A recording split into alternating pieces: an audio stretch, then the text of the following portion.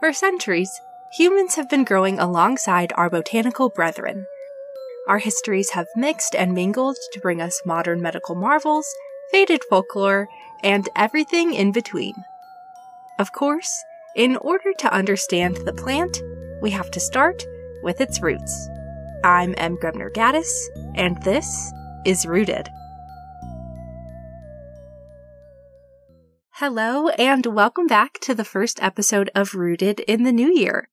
I'm so excited to be back, and really looking forward to sharing another amazing year of cursed plant facts and fiction with all of you.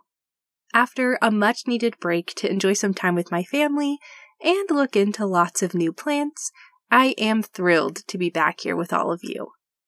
To apologize for my accidental ghosting and ease back into things over on my end, I'm coming at you with some of my favorite rare plants and our first foray into orchids, the ghost orchid.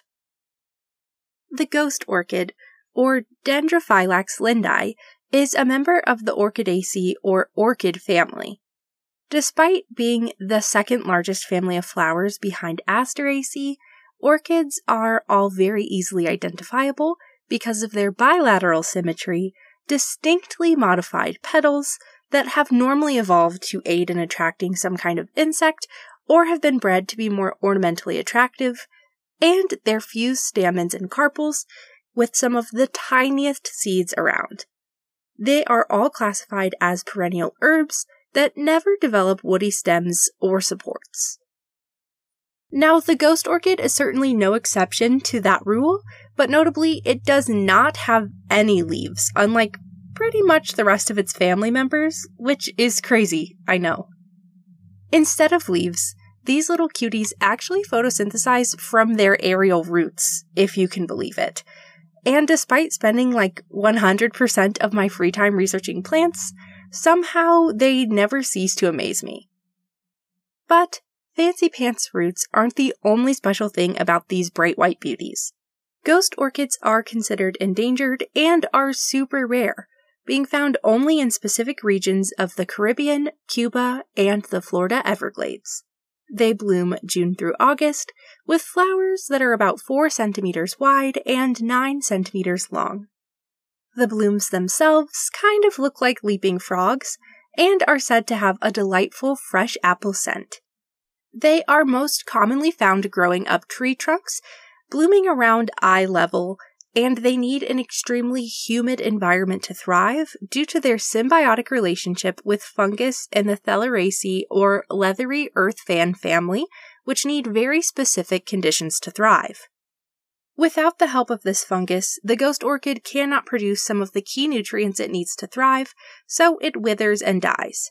However, unlike the other ghost orchid we'll get to in a second, these guys give their fungal friends some sugar in exchange. So really, they're just kind of hosting little dinner parties up there, with the fungus cooking the entree and the ghost orchids bringing dessert.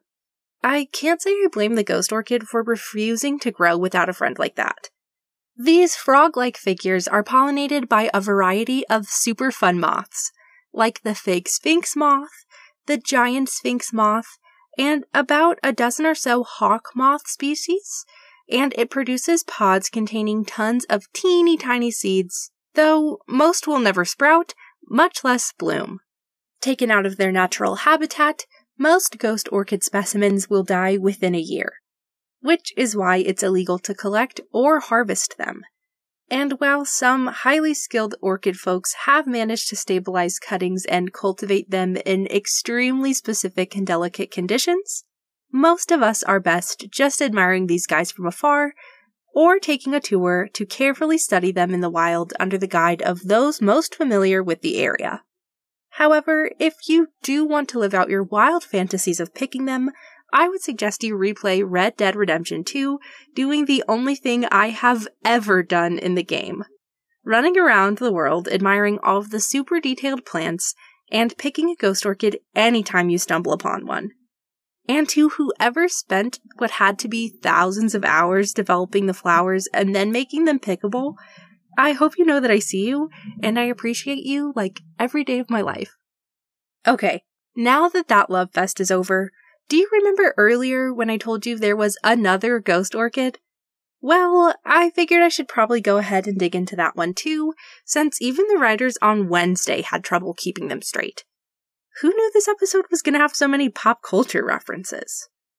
The other orchid in question is the Epigobium aphyllum, which is in fact another orchid, but is actually native to various areas of Europe, Asia, and pretty much anywhere else with cold winters and the Inocybe family fungus, which are the mushrooms with skinny little stalks that look like they're wearing big, pointy hats. So, unlike the so-called American ghost orchid, though those were officially recorded in the Caribbean, this ghost orchid isn't giving anything back to the host fungus. Instead, just like the ghost pipe, these parasitic plants take all of the nutrients they need from the mycorrhizal network instead of producing chlorophyll to make its own food. These flowers are tricky to locate, and they rarely pop up in the same spot twice, making them hard to pin down and even rarer to stumble upon. They also only pop up above ground when they're in bloom in early spring, which makes them even more elusive.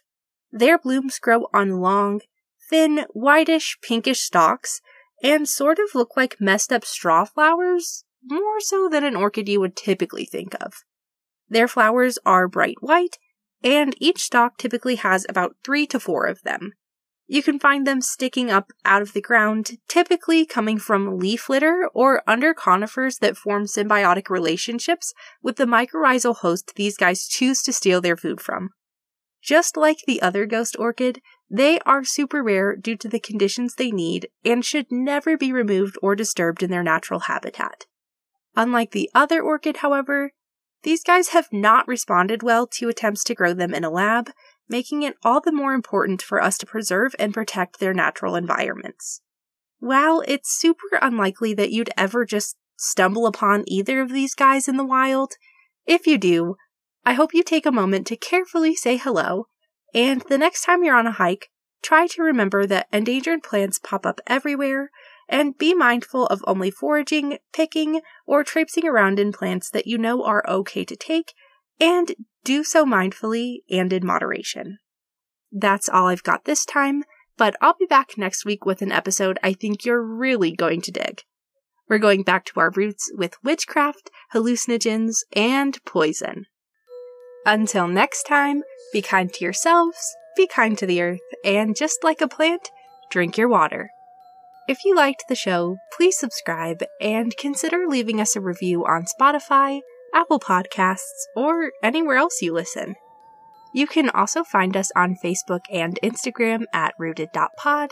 We're finally updating regularly on YouTube at rooted.podcast, and you can check out our website, rootedpod.com, for transcripts, updates, merch, and so much more. The show is written, produced, and hosted by me. I'm Grebner Gaddis, edited by Kat Friend of Friend Diagram, and our theme music was written and produced by Eric Cluxon. Rooted is a Henbane Media LLC production.